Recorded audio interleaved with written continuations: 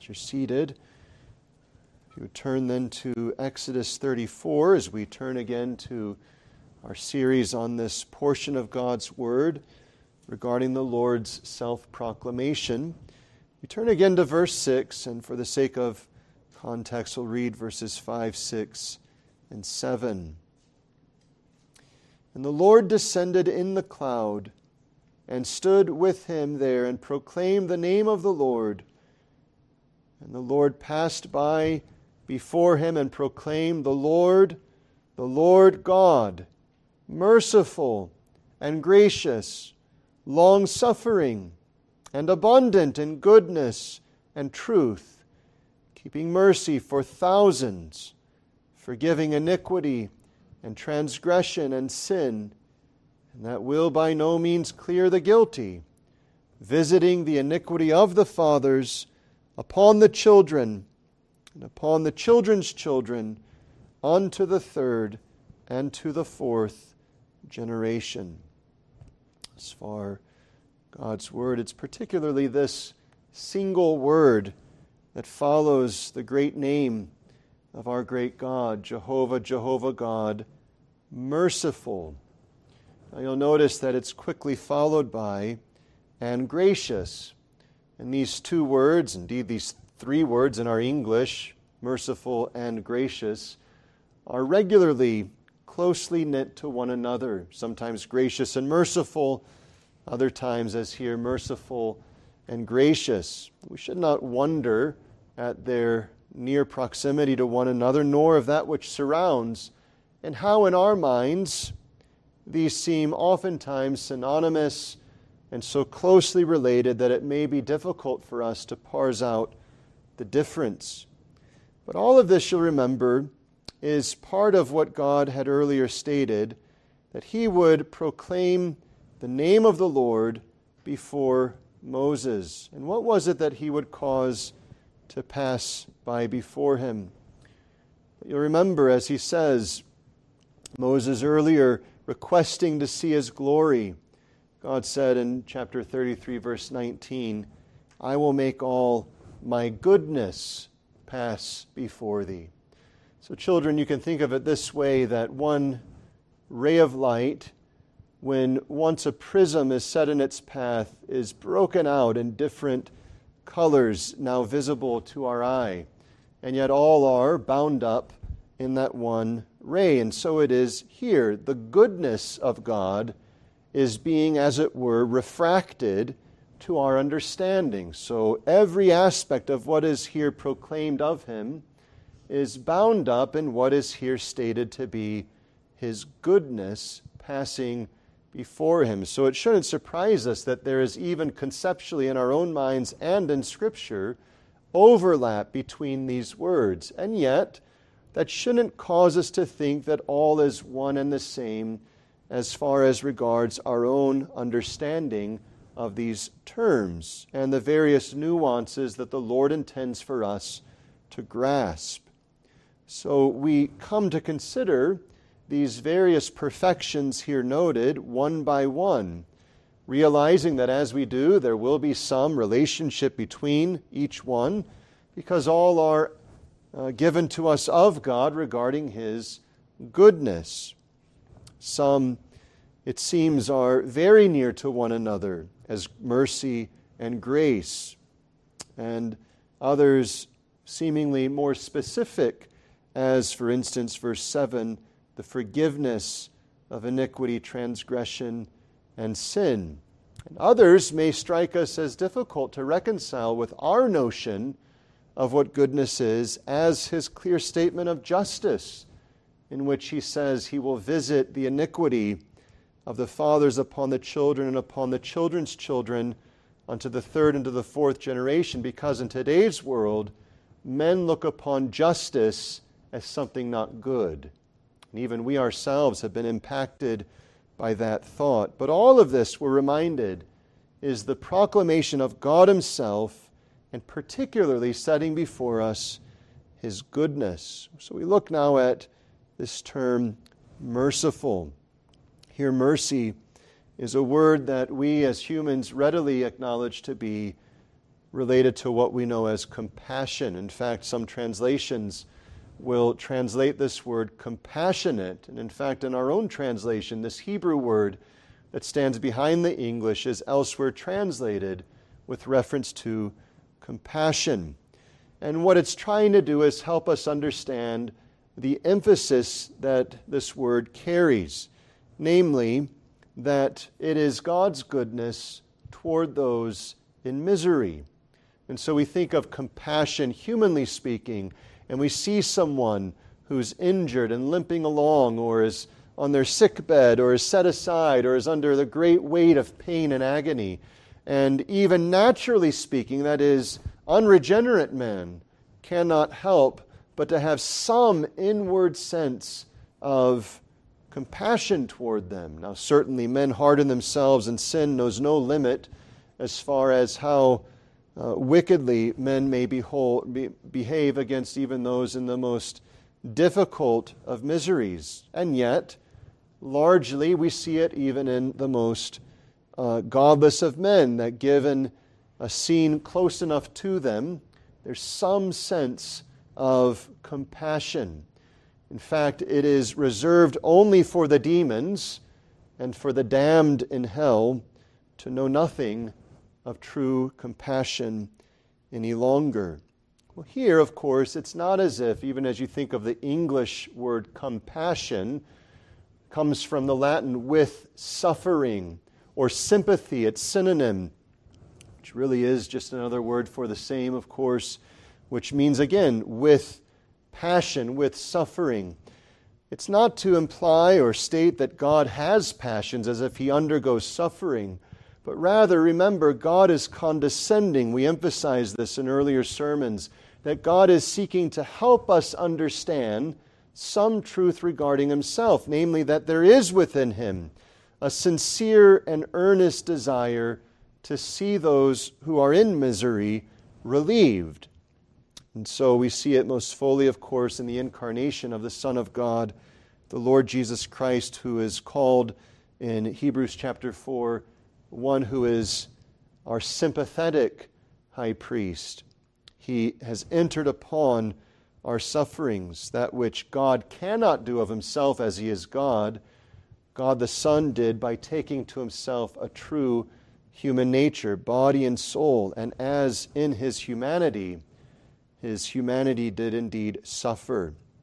Well, all of this is to help us understand something regarding God, that God looks upon the miseries of even creatures, as the Scriptures indicate, animals and other such things, and sees it to be not good that they suffer, and extends unto them sources and provisions of help and mercy.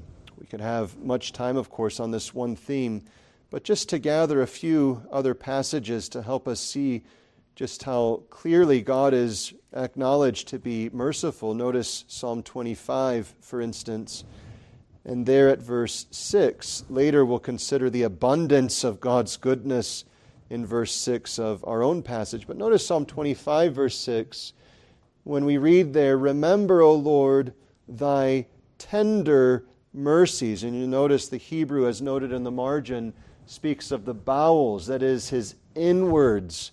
And we think of this, humanly speaking, when we speak of loving someone from the heart, or we speak sometimes colloquially of our heart aching, our heart hurting for others in their sorrows and struggles. And God is helping us see something of the sincerity of his own mercies toward us. You can see as well in Psalm 51, part of the appeal of David when he testifies of this great truth.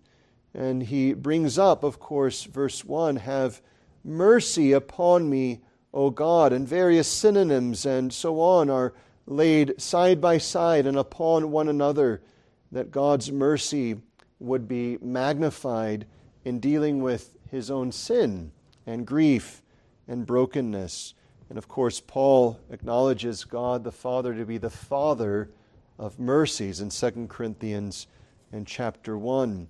Well, all of this, of course, and other passages that come readily to mind, remind us how clearly, how plainly, how regularly God is making himself known to us as one who is merciful. We can see it in Christ's teaching himself when in the Lord's teaching of the Sermon on the Mount, and he pronounces a blessing upon the merciful. And then later, as we saw in Matthew 5, how he testifies that we're not just to be kind and generous to the good and upright and those who are good and upright to us, but even to those who are cruel to us. And it's a striking statement when he says that you would be as children of your Father. And notice what he said of the Father then, that he sends the rain upon not just the just, but the unjust. And you can think of all how his creation is ordered in even relieving distresses toward wicked ones. We see it evidenced in Scripture again and again, and in God's providence observed by us, that God is good and often displays his goodness in merciful ways even to the wicked. We wish to consider more fully the Lord's word here by looking at two things before fuller application. First is the meaning of this word and how it relates to God. And then the second is the benefit of this truth to us before we take a moment to apply it more clearly to our circumstances. So firstly, then the meaning, and secondly, the benefit of such revelation of God to us. So what does this word more fully mean? Merciful. We've talked a bit about it already. But in essence, it is his goodness toward those who are distressed, toward those who are in misery. So you can think of the Good Samaritan and this aspect of neighborly care. And so Christ is asked, and who is my neighbor? And of course, that one who was asking was trying to show himself wise and smart, and yet Christ dismantles his pride and instructs him in the way of lovingly caring for our neighbor. And he sets forth the Samaritan, who to the Jews was considered a half-breed and lesser than, and yet it was he who saw the one who had been beaten and set aside and goes and binds up his wounds and tends to his needs and brings him to one who would tend to him more fully and of his own substance provides for his healing. And even says, if there's more that is needed than what I've given, I will come and give more. This, of course, is to display that kind of tenderness and neighborly care for those who are distressed. We sing in the Psalms of those who are grieved in their minds, and we think of that expression, he tenderly upbinds them. All of this is testifying of the delight God has in relieving those who are in distress and in their misery. Indeed, we could say that it is his delight to do so, that he does not do so with, grudging disposition, but rather he delights to show mercy and even testifies of his mercy triumphing over other aspects of what he has revealed of himself. All of this is to tell us that God is such a God who is aware of the miseries of his creatures and particularly of his people. You can see that particularly noted in the book of Exodus, of course, earlier on, when his people are under the bondage of Egypt and their intensity is increasing regarding their pain and sorrow, and yet their groaning ascends to heaven and he hears. And what does he have? He has mercy upon them. He sees, and from our point of view, he is, as it were, moved to us to draw near and to heal. And yet, of course, there can be questions that arise. If this is so, this is what his mercy means, and he is merciful. What a word that is. How is it that this reconciles with his sovereign appointment of affliction and even long and enduring trials? Of course, from our perspective, we endure trials and afflictions which are grievous. Our bodies can be riddled with intense pain. You've read and heard it said, of course, of Spurgeon and Luther both, whose bodies were racked with pain and could not find comfort however they tried on their beds. And other Christians have faced the same. And we acknowledge that those particular and acute circumstances are appointed by God. And humanly we step back and say, how is this then according to God's mercy?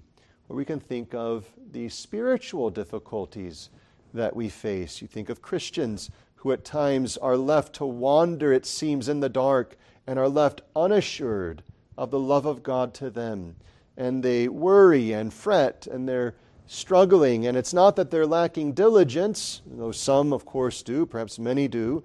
Yet there are examples of those who are diligently making use of the means of grace and find themselves yet left, as it were, unfulfilled in their hearts yearning for the Lord's drawing near and arising with healing in His wings.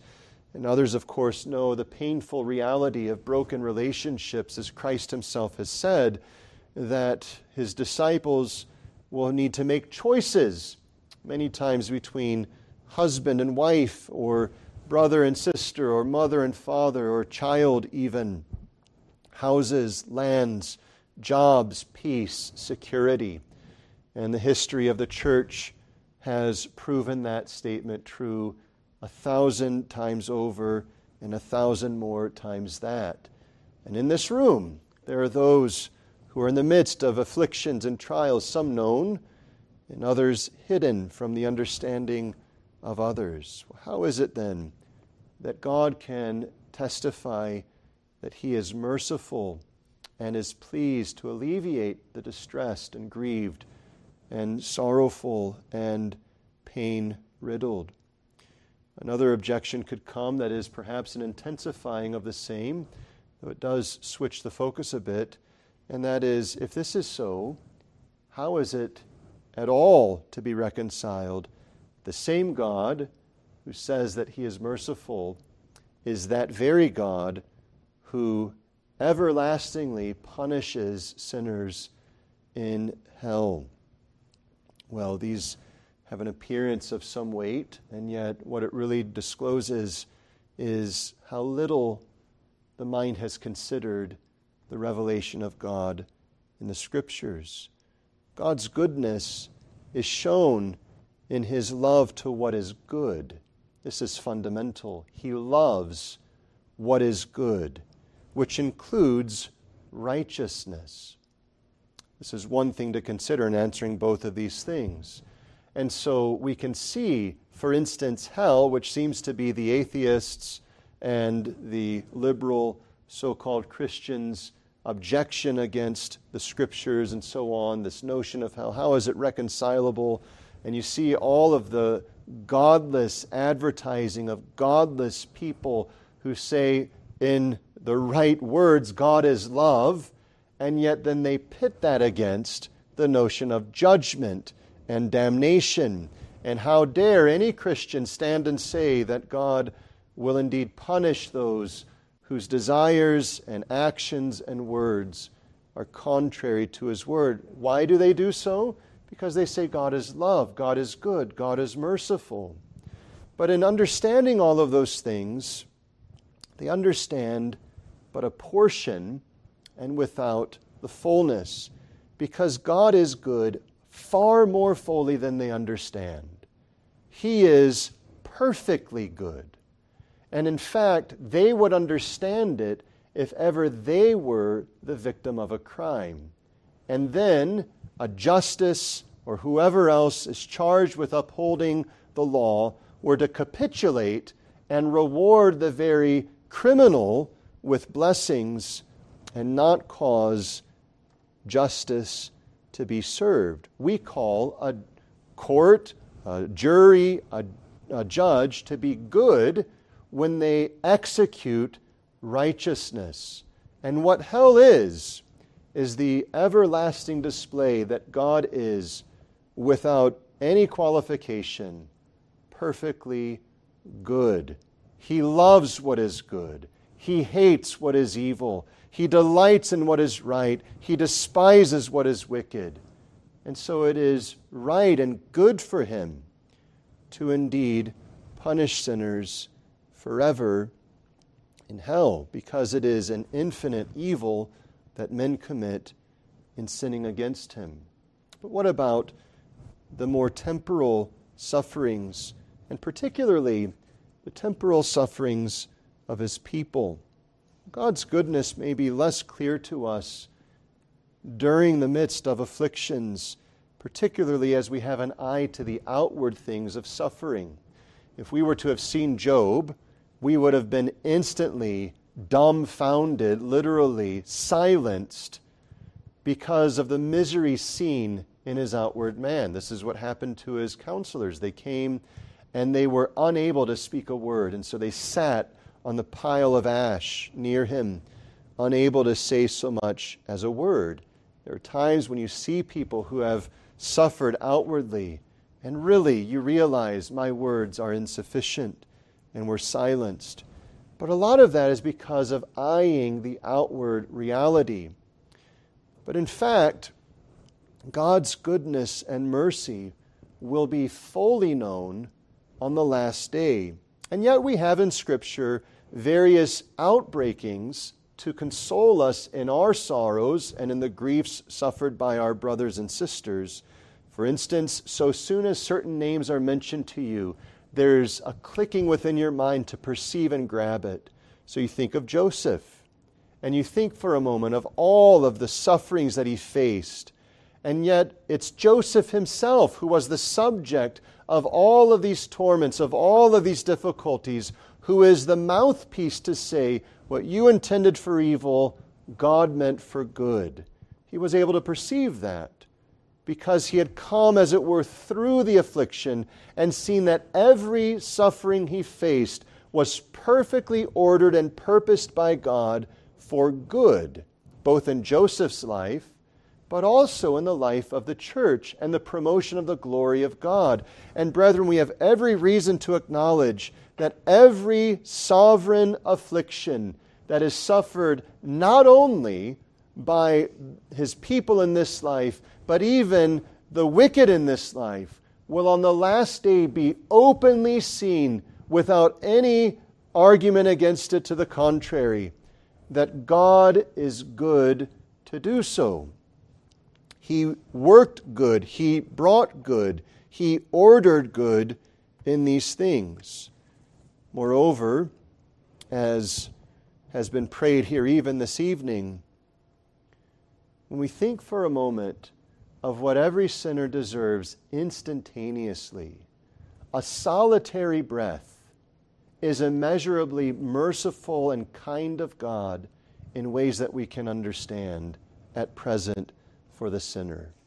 Because we're so dull to the majesty and the grandeur of so glorious a God that he should ever allow someone, anyone who is a descendant of Adam and is thus guilty of his sin and himself a perpetrator of crimes against God, that one should ever have the slightest degree of any comfort, any ease, any breath, any pleasure, any sight of anything good, is immeasurably a proof, evidence, and display of God's generosity and kindness.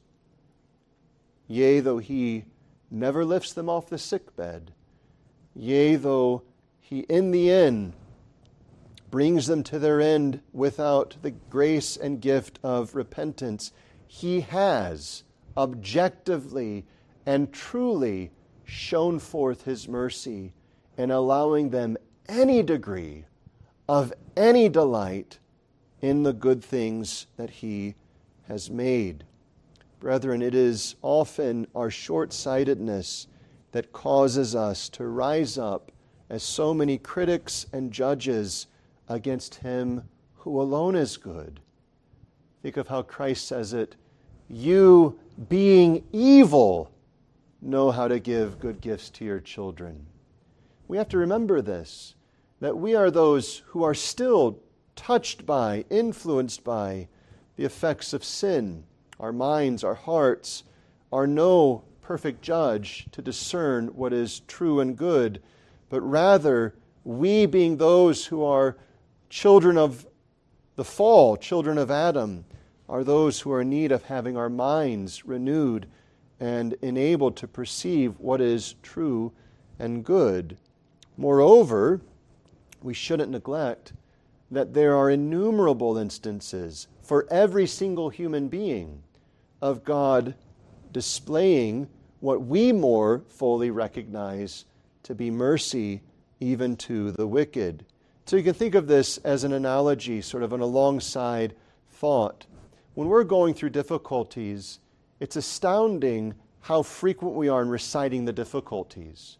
But what's often absent is our reciting of all the good things that God is likewise at work doing. And so, whereas we're pained and sick and troubled and our relationships are falling apart and other things are going on and it's not working out as we want, we don't say things like, but God has given me water today. God has given me comfort today. God has given me a solitary brother or sister in the Lord. God has not taken His word from me today. Instead of magnifying, think of the expression, His mercies, we tend to magnify our miseries. And the Scriptures are often reproving us for the same thing, that we are to be much in thinking upon, numbering, thinking through, identifying the mercies of God. If we took time to start thinking through every detail of His mercies, we would never come to an end of getting through the list of how to every single person individually He has showered upon us many innumerable blessings. Does that mean that He has not ordered trials, hardships, difficulties, even judgments upon us? Not at all. But it is to acknowledge that in the midst of those things, He orders as well mercy upon mercy. Well, this reveals something to us of God who sincerely looks upon us and has desires, as we speak humanly, to relieve us of our distresses. And isn't this the case with His promises? His promises are extending to us. Think, as we considered last Thursday, the word of Christ to those that labor and are heavy laden. What does He say? He says, "Come to me." And what does He then say? "And I will give you rest." He's holding forth mercy. He's opening the door. He's saying, I have what you need. You're laboring. You're heavy laden. I am the merciful one. I'm proclaiming to you. I'm holding forth to you these things. Now, is He merciful or not? To extend that call, that invitation, that command.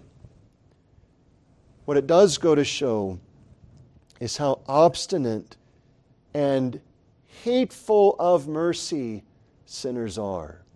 That they would dare raise an objection or even an accusation against God when the whole of the Bible is filled with these overtures and appeals and even commands to come to Him that they may have life. No, it's not that God is not merciful.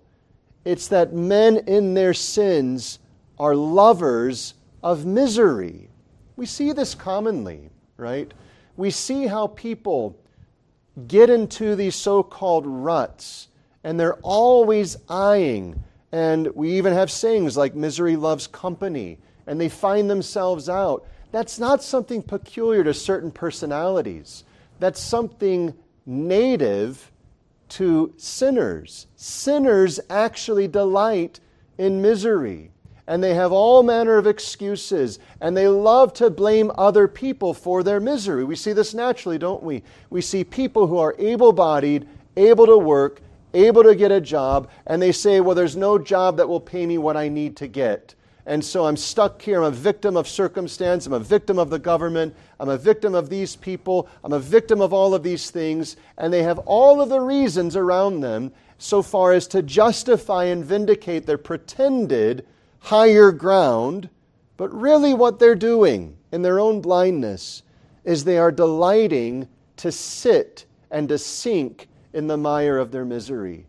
Because if they delighted in mercy, God is everywhere appealing to them and holding forth the way of mercy. Brethren, God proclaims it. It's true.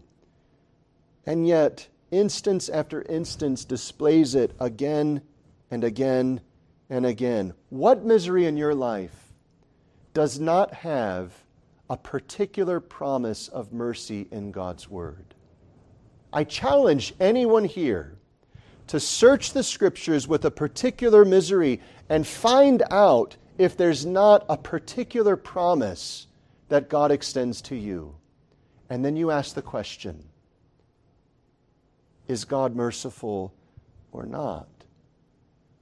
God is rich in mercy. God forbid that we should entertain evil thoughts against Him when He proclaims it, when He's displayed it, and when He's made provision for our enjoyment of His mercy. God is merciful and holds forth the promise of the same to us. Well, what is the blessing of such a truth? Well, it addresses us, we can think of in three ways. All of us are creatures of God, and thus all of us have inherent and natural weakness and infirmity. And so when you couple that with sinful infirmities, then we see more fully, truly, how miserable we may have it, and oftentimes do have it. But it's striking that so soon as we discover an infirmity and a weakness and a problem and a trouble, we behave as if, set aside how people deal with men, we behave as with before God that we can handle it, we can shoulder it, we can bear up under it, instead of seeing that our misery makes us the perfect match for Him in His mercy. So instead of gathering our miseries up and saying, here is my brokenness, here is my grief, here is my heartache, and I bring it to you because you are merciful, we strive to fix it ourselves. And implicitly, we both deny our infirmity, misery, and weakness, and deny that God is merciful. Because if we truly believed it, we would, without hesitation, cast all of our cares, anxieties, fears, troubles, pains, hardships of great endurance, of intense experience, we would ever be bringing them to God.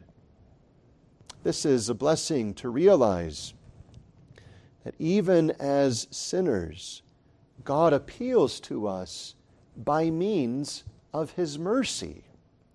Yes, He warns, He challenges, He reproves, but are those not displays of kindness to forewarn us of the dread judgment that is coming? And so He comes with great clarity, and He says, you're on the path to hell. Yea, for you to realize this, my wrath is already upon you, and it only awaits the full exposure when I withdraw these temporal kindnesses and plunge you to your worthy and lasting abode. But He appeals to us, and He calls sin, sin. And you see, again, you can see this relationship. Sinners take offense to that. And really, what's going on is they love the misery of sin.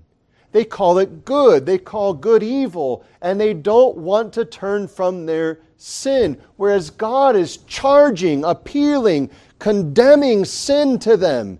And they say, well, if you were merciful, you'd deal more gently with me and kindly with me, perverting the very words they use with their tongues. When men are on the course and in the way of damnation, it is the most merciful thing for God to come and say, you are a condemned sinner, repent. When parents see it in their children, it's not helpful to coddle them. It is necessary to say, you are condemned and going to hell. You need Christ Jesus. When we see it in co-workers, we ought to make the time to appeal to them, to consider the way.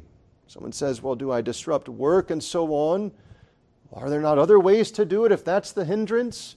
Ask them out. Take them aside. Pull them after work and give them something to read and appeal to them for these things. This is what God does for us.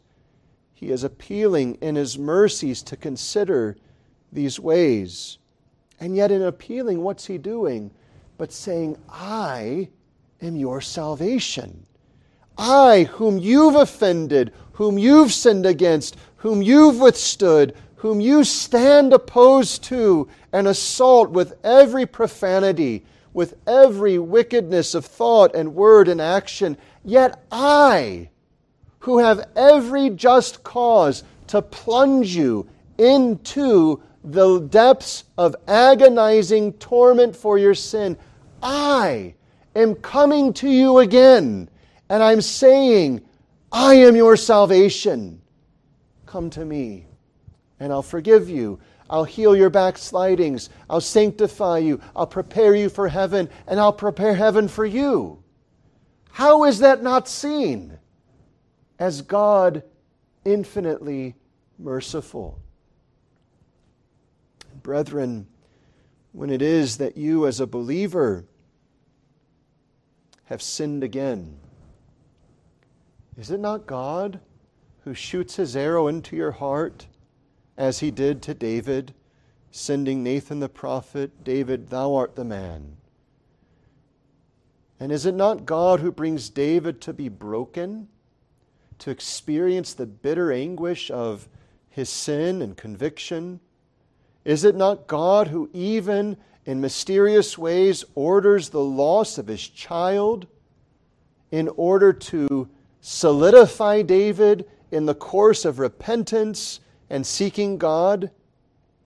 And is it not the same with every child of God, that every conviction, every affliction is not just gilded with, but is full of nothing but the gold of mercy from God?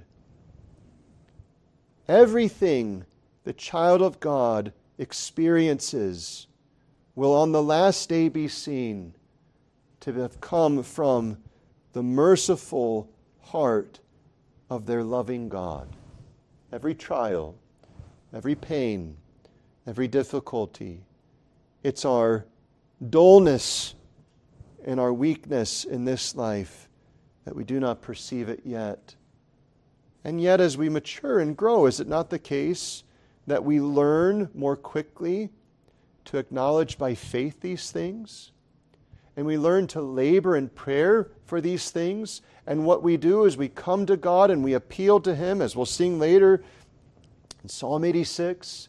Think of Psalm 123. You can think of almost every psalm, these appeals to God's mercy. And we cry out in Psalm 123 that our eyes are lifted up to you till to us you mercy send.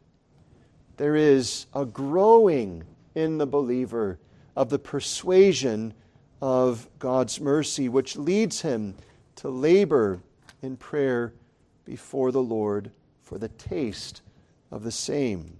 But think of how God to believers opens our eyes to this when He sends, yes, when He sends Satan after us. When He sends Satan after us, is it not to chasten us, to buffet us, to provoke us, as it were, to see what? How little, how weak, how small we are, how insignificant, how unable we are. The one who thinks he is standing, let him take heed lest he fall. And so it is, a snare ordered by God comes to our path. And His intention the whole way through, whatever Satan's, is that he will get good in us. And so he permits our falls and struggles, and yet he does so in a way in which he is free of sin and iniquity and is ordering all these things, every aspect, to our good. Is that not mercy? He oversees our trials, and He works every detail out so that we can say with the Apostle Paul that for the believer all things work together for the good of those that love him, who are the called according to his purpose. Not most things, not even all good things, but all things. Every last thing God is orchestrating, weaving, working together, not just for good, but for the good of those that love God. And so everything in your life right now, as a believer, is being used of God for the final display of his glorious praise in showing his goodness and working good in us. And yet, brethren, there are other things. Think of what he provides for us in our trials. He provides for us a right sense of our infirmity, but he also opens our eyes to the full knowledge of Christ Jesus. And this is an emphasis in the Scriptures we don't have time to do more than point out. Reference was made earlier to Hebrews 4, and you'll see this so simply and beautifully set before us that we trust it will be full of thoughts and meditation to follow. That we have, verse 14, a great high priest that is passed into the heavens, Jesus the Son of God. Let us hold fast our profession. For we have not an high priest which cannot be touched with the feeling of our infirmities, but was in all points tempted, like as we are, yet without sin.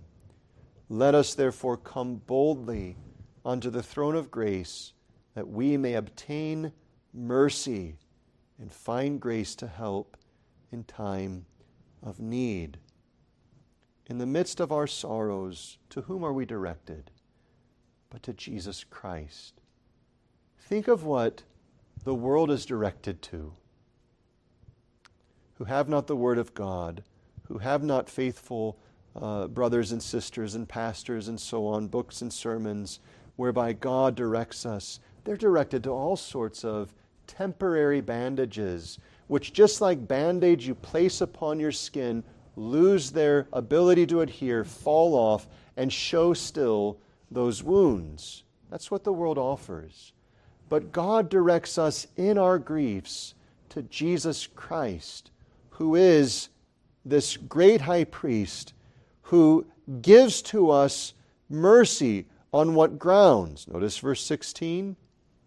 By the fact that he is enthroned on the throne of grace, to the end that we may obtain mercy and find grace to help in time of need. In other words, it's not just that we look to heaven, but we shouldn't just think of that as some, long off, distant consolation prize. That in and of itself is unspeakably rich.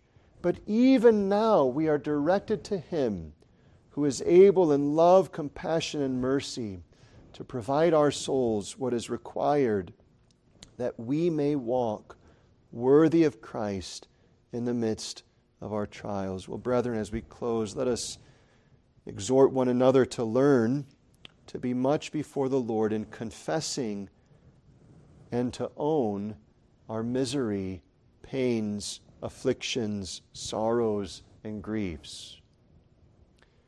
There is, of course, the ability by God's grace given to believers in the midst of their sorrows to be triumphing in hope.